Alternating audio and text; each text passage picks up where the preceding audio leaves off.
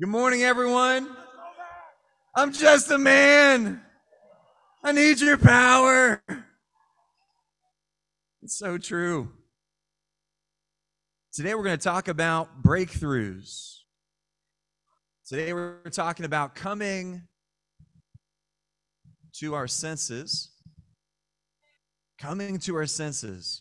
Before we do that, I want to just to say a word of encouragement today as we look around the church, as you are on Zoom and looking at each other through the boxes. There are so many things going on as a church that we do not see going on. Just this morning, all the way from South Jersey, my friend Stephen Caiaphas drove up to be at church this morning, an hour and a half. I mean, I inspired by him, inspired by others. I mean, there is just so much going on as you follow Jesus that people won't see. People won't praise you for. Being a disciple is a thankless position that we assume. And so go ahead and turn to the person next to you and just say thank you. On God's behalf, you are communicating thank you. Thank you to our AV team. Thank you to our worship team. Thank you for the so many that serve. Coming to your senses, there's a lot of things in our lives. There's a lot of times in our lives, whether it's due to our own accidents and due to our own sin, or due to circumstances around us, and sometimes it's not even our fault, but things happen and we find ourselves in a stuck place.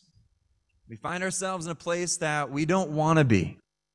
And then the worst part is that when we look around, whether it's us or maybe sometimes we look around and we see those that we love and care about, also in stuck positions, in places that they don't want to be. And maybe you're not in that place right now, praise God. You may be one day, because we know that all things naturally drift towards disorder until acted upon by an outside force. But whether or not you're in a position where you're feeling like, man, I don't want to be here spiritually, emotionally, physically, whether that's you or not, I hope that today's lesson encourages you and equips you how to not only help others, but how to help yourself navigate the crazy throws that life really throws at us, right? We need some encouragement together, amen? Let's open our Bibles to Luke chapter 15.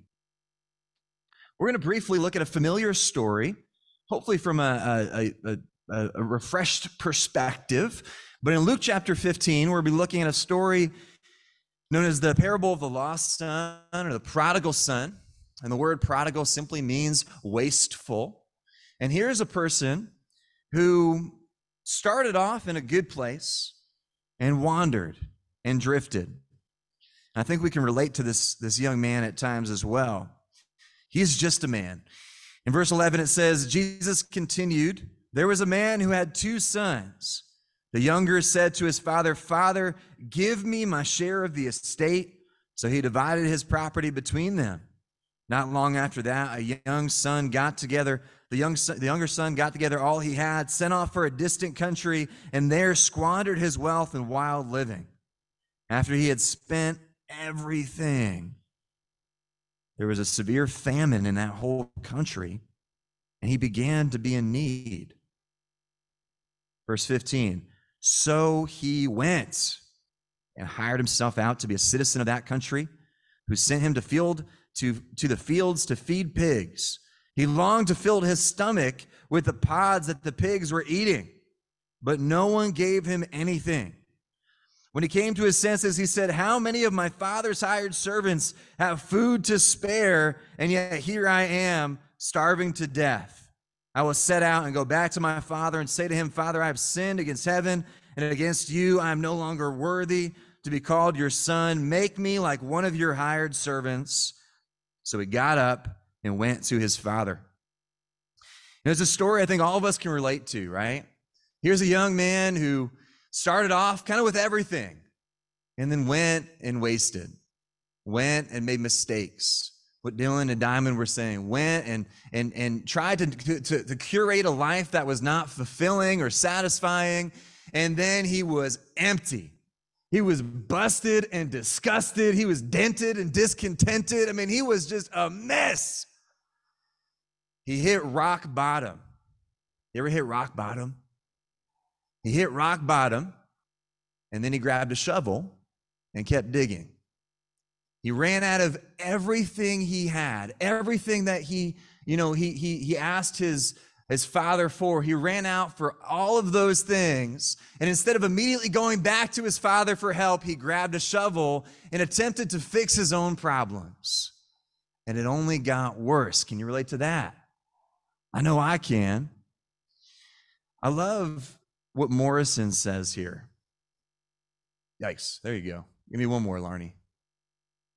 In his rebellion and disobedience, he wasn't himself.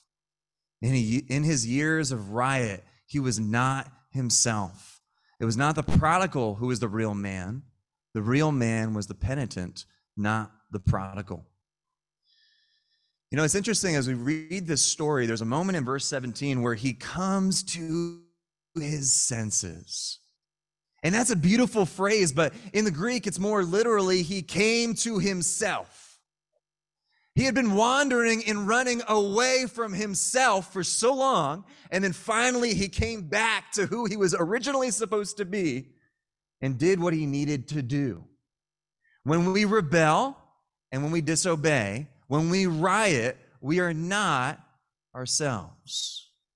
We are not who we were designed to be. Instead, we're drifting away, attempting to navigate and curate who you think you ought to be. Go to this next slide. You know this commercial really well. You're not you when you're hungry, right? Maybe a picture of Betty White or something on there. It's like you're whatever. Anyway, so you're not you when you're hungry. And it's still true of what we're talking about here. You're not you when you disobey, when you rebel, and when you riot. When you find yourselves at the rock bottom or drifting, that is not you. That is a foreign, that's not even who you are meant to be. That's just some crazy infiltrating idea that's sneaking into the pocket. You know, in 8th grade, I'm going to keep this up here, make you hungry. In 8th grade, as has been said multiple times, I also have gotten a chance to grow up in this community right here in New Jersey. I for many years, I would sit there, and then in 2013, I moved to there, and then I'm still there, right? I'm not trying to move anywhere. But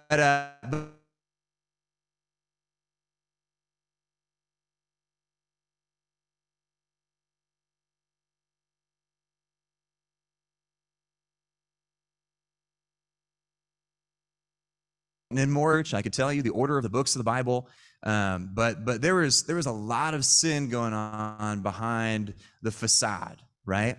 My mom, bless her heart, she's still alive, but my mom, bless her heart, she told me, and she would tell others, I think my son is possessed by a demon. Now, I don't know where your theological stance is with that on the spiritual. I don't know if I was or not, but the things that I was, Seth's like, yeah, you were. All I know was I was wilding. It went from impurity, went from where it was to worse, the beast that was never satisfied. I'm not quite sure the statutes and limitations of what I'm about to share here, but I remember in 8th grade, my brother and I, after fighting almost every single day for years, my mom would come home and find my brother, who's 2 years younger than me, often bloody, on the front porch crying, waiting for my mom to come home. And there was a day that I remember where we were in the kitchen, and I had pulled, essentially, I went to the steak knife drawer, 12 inches. I pulled out a knife, put it on the counter, and that kind of said what it said. He locked himself in the bathroom. He called my mom, and for the year following that time, my mom essentially hired a babysitter or a house sitter, someone in the church, because she couldn't trust me home alone with my 6th grade brother. And I look back to that time and I feel a lot of different emotions, guilt, shame, rock bottom, certainly. But when I think about this verse, coming to his senses, I was not myself. And as the sin went from bad to worse, and I was climbing down the stairs into the basement of sin, I had planned on really going deeper into sin that summer. And somehow, some way, my family got me to a teen camp, to our church's camp with hundreds of teenagers all across kind of in the spectrum of spirituality, to this camp where I remember sitting there and someone read a scripture that essentially was Galatians 5:19. The acts of sin are obvious. You know what they are. Sin, sin, sin, sin, sin, sin, sin. And those of you who live like this will not inherit the kingdom of God. And for the first time in my, 14, 13 years of living, I think I came to my senses. I sobered up real quick. And I saw, man, where am I going? What am I doing? If I keep living this way, I will not go to heaven. And that began this journey, like the prodigal son, of turning and returning back to my Father. And I so appreciate that coming to your senses moment. And I'm sure so many of you have experienced a moment like that. And the reality, I think there's so many of us that desire and crave that and pray for that for the people around us. Don't you want to see people come to their senses? Don't you want to come to your senses? So the question I want to propose to us today is, how do we participate in that? How do we foster the moment of coming to our senses? Next scripture, or next slide. There are so many moments throughout the Bible, and I'm going to reference a few here, then we're going to look at a couple of different scriptures, but there are so many moments, the come to their senses moment that we see throughout Scripture. I'm sure you could think about some, right? We think about Pharaoh as he opposed Egypt. God came in and in one moment softened his heart, hardened his heart, and softened his heart again, and eventually sent the Israelites out into the desert. There was a coming to their senses moment where God opened Pharaoh's eyes and said, just go. So we see that God works and moves in the hearts of those around us. You know, there is Jonah. Jonah, who had the full intention, said, Jonah the prophet, God said to Jonah, I want you to go to Nineveh. I need you to go east to Nineveh. And he booked the first boat west somewhere else. He's like, I am not going there. And as he's going in that direction, God throws him overboard, gets put in the belly of a big fish, aka a whale, and then spits him out, and Jonah comes to his senses and becomes one of the greatest advocates for God in Nineveh. And the city has changed. God helps a man come to his senses and utilizes a big fish. God looks at Paul, or God looks at Saul, the person who was, if you could just imagine the biggest enemy against Christianity, the biggest proponent, the person you're most afraid of showing up at your door, that's Saul. And God looks at Saul and goes, I got something for you. Boom. Hits him with blindness. 3 days he gropes about trying to figure out his reality. And then finally turns to Jesus. And as you've heard me say, goes from killing Christians to becoming a killer Christian, right? God changed his mind. He helped Saul come to his senses. The first century disciples, oh my goodness, Jesus comes to them, says, come follow me. And people are jumping out of boats. People are leaving their families behind, the nets behind. And they go, I'm coming to you, Jesus. There was a coming to their senses of, this is the greatest opportunity in my life. I want to experience that, right? Now, in thinking about how do we experience this? How do we help people come to their senses? How do we navigate this? I do think that when the first disciples were called in the account of Mark, it is a bit, It's a bit misleading, right? We see John and James and Andrew and Peter, Simon Peter, go and follow them immediately. Mark, for the sake of brevity, doesn't give the whole story. And Luke, on the other hand, when Jesus calls Simon, there's not an immediate, yes, I'll come with you. Instead, the first thing that happens is that Jesus goes to the home of Simon Peter and he heals his mother-in-law, right? But Simon's not a disciple yet. He hasn't fallen to the knees of Jesus. He goes and preaches in the boat he preaches in Peter's boat. And after hearing Jesus in your boat preach an amazing sermon, Peter still hasn't come to his senses yet and hasn't surrendered yet. And then finally, Jesus says, I know you've been fishing all day, but cast your net onto the other side and you'll catch a great catch. Peter does it and sees the miracle. I mean, healing the mother-in-law, right, wasn't that a miracle? But it was the fish. Oh my gosh, right? It's amazing. The fish come and it just fills the boat and he falls before Jesus and just surrenders himself, comes to his senses, finds himself, as Dylan was saying earlier, he finds himself.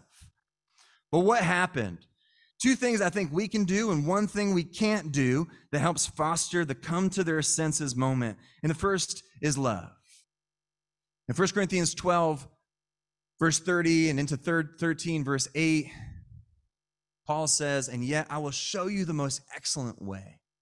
And begins explaining what love is. And then he says in verse 8, love never fails. How can we help people experience and come to their senses? Well, we love the person. We make the most of every opportunity. We go to the home. We walk with them. We love them. We serve them. We think about Jesus and Simon, and there were multiple touches of love over the course of days and weeks that eventually turned and helped him see things clearly. If there's someone in your life that you want to help come to their senses, I'm not saying this is the only solution, but what can you do? You can love them. You can walk with them. You can serve them. You can connect with them. You can look them in the eyes and give them your time. Because love never fails. If that's the best thing that you can do, you have done it. Love never fails. The second thing that we see here that you can do to help someone come to their senses alongside with loving them is to teach them. We think about the story of the Berean Jews in Acts chapter 17 as Paul goes from town to town. He shows up in Thessalonica, and he's like, yo, these guys, I don't know about them, right? But then he goes to Berea and goes, man, the Berean Jews were of more noble character than those in Thessalonica because they eagerly examine the scriptures every day to see if what Paul and Silas said were true. And as a result, many prominent Greek women and men turned and followed Jesus, right? So what's so cool here is that with instruction, with preaching, with teaching, with sitting down and looking at the scriptures and talking and wrestling and explaining the word of God, that may be something that helps your loved one come to their senses. Or it may be something that helps you come to your senses. When you're feeling stuck and you're feeling like I need to get out of where I am, first thing is going to God's word and studying it out. Knowing his word, understanding his word, eagerly examining the scriptures every day to see if what's being said is true. Involving people into your life with vulnerability, saying, hey, this is where I'm at and I need help. Can you help me? Those are things that I believe God uses to help us come to our senses. But for those that you love and want to help, offering the opportunity to teach. Not forcing the opportunity to teach, but offering the opportunity to teach. We teach daily. We present clearly. We encourage and we expect those that we're helping to study out on their own. Because it's not our convictions that's going to help someone get to where they need to be. It's going to be their own wrestling with the scriptures that helps us come to our senses. Amen? Holding out the truth, not watering it down. Allowing God's word to change our heart. Before you turn there, Larnie, the last thing that I believe is necessary in helping people come to their senses is actually something that we cannot do. In fact, in most cases, as we look at these different stories that we just discussed here, in most cases, there are very little human interaction involved in their transformation. I believe firmly that the Department of Transformation, the DTP, right? The Department of Transformation is solely God's department. And so as we look at this next slide, with very little human intervention, God's department, God alone is the one that changes your heart and changes the hearts of those around you. You can love, you can teach, but they're not changing. What about God? God, I recognize that you love this person. You love me more than I can even think or imagine. I trust that you are doing a great work. In Ephesians chapter 3, verse 20, in talking about the power of God, it says, to him who is able to do immeasurably more than all we ask or imagine, to him be glory in the church. Paul makes the point in Ephesians chapter 3, God is capable of doing immeasurably more than we can ask or imagine. But guys and girls, I think sometimes in our nature, we are sheepish to ask, and we're afraid to imagine. We're sheepish to ask because oh man, it's a tongue twister. Because God, what if I ask and it doesn't get answered? What if I imagine and dream and hope that God's going to do amazing things and then it doesn't happen? And so what do? We find a cap to what we're willing to ask. We find a cap to what we're willing to imagine. And it's way, way lower than what God is capable of doing. Sometimes we pray prayers that honestly don't require God. But it's wrestling with God, recognizing you can do immeasurably more than you ask or imagine. I shared this with our college students a few Wednesdays ago, but we had a brother from Kansas City or Lawrence, Kansas, come and preach for our campus ministry. And getting quality time with him, I was just asking, hey, what's been inspiring you? What's been really cool? How has God been moving? And he shared with me Ephesians 3:20 and said, as a group, we got together and said, all bars off, like, what can God do? And every person in their 30, 40-person campus ministry began praying every day that one member of their family would become a Christian. That had never happened in the 8 years of that campus ministry's existence. Not one family member became a Christian. And so as a group, every day, they started praying together individually, collectively together. They just started praying, God, save our family, transform our family, do what you can do with our family, whatever. Within that year, 2 family members became Christians. Now, I think you're expecting like 15 family members became Christians. But 2 family members, after 8 years of having never seen that happen, that was worth everything. You know, when we imagine and pray and just put before God that he is capable of doing immeasurably more than we ask or imagine, we find the strength and the confidence to know that he is working, he is moving, he is transforming. It is ultimately God alone who changes hearts. Our prayers, our begging, our fasting, honestly, I don't totally understand our role in that sometimes. All I know is that God can do it. And so when I pray and when I fast, all I'm doing is just saying, God, you got this. And I put this in your hands, whether that be for my heart or for the heart of those that I love. God alone brings the transformation. I want to just give a special shout out to my friend Tyler, who became your brother in Christ a few weeks ago. Tyler Massey. Tyler, as we were studying the Bible together, there was a time where Tyler, decided, you know what, guys, I'm not sure about all this. I'm not sure if I want this. I do, but I don't know if I'm ready. And John and I and the brothers were like, oh man, this is so hard to hear. And then there was silence. And then as the 2 weeks went by, we got a text from Tyler, hey, I'm coming to the retreat. Okay, cool. And then he came to the retreat, and it was amazing watching the scales fall from Tyler's eyes. And I remember he came to John and I and said, guys, I'm ready to do this. Like, what? Are you serious? It's like, no, I'm ready to make Jesus Lord. And then a week and a half later, he became your brother in Christ. Come on. Ty, that is so inspiring, bro. Your example is so powerful. But it just goes to show sometimes away from all human interaction, God working on the heart changes people. And so what can we do? Next slide. We love, we teach, we pray because we know it's only on God, and we repeat.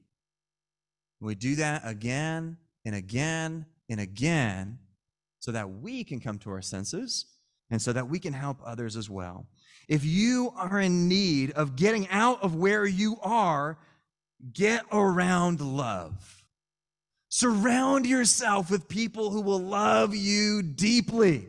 If you don't know who that is, talk to Sari. She's incredible. She'll love you deeply, all right?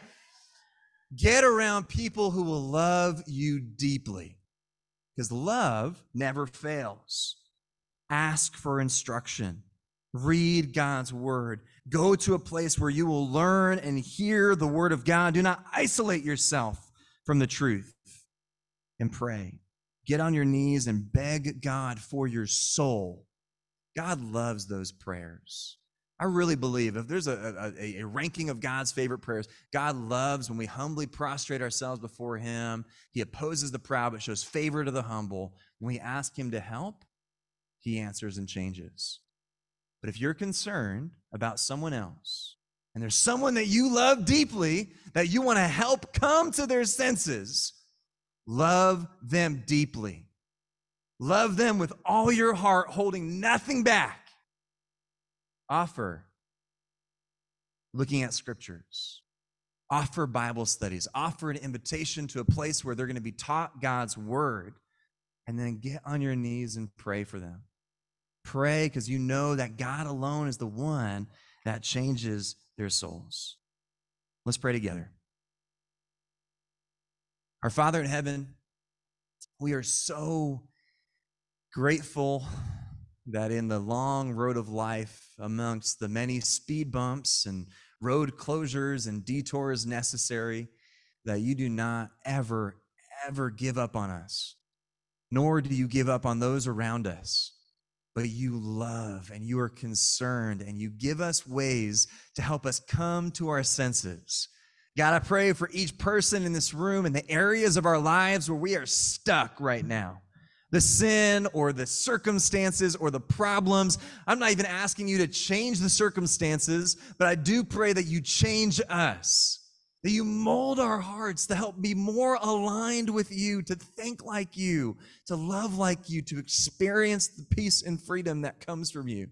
And God, I know that each person, each son and daughter of yours here is concerned about someone else. Many people, in fact. But God, you know them. And so I pray that you help us have a greater capacity to love. Help us with the instruction and the word and just be people who can connect others to your word. But Lord, we know that you are more concerned about their growth and their development than we can ever be. And so, Father, please change hearts. Have your thumbprint and your watermark and your signature all over it. Like your son Tyler coming home to you, or other people making the decision to follow you or repent from sin. God, change hearts. Please. We pray for sons and daughters. Pray for those who've walked away from you. We pray that they come to their senses and return back to the most gracious Father who runs out to us in the distance. Thank you, God. We love you so much. In your son's name we pray. Amen. Thank you, everybody.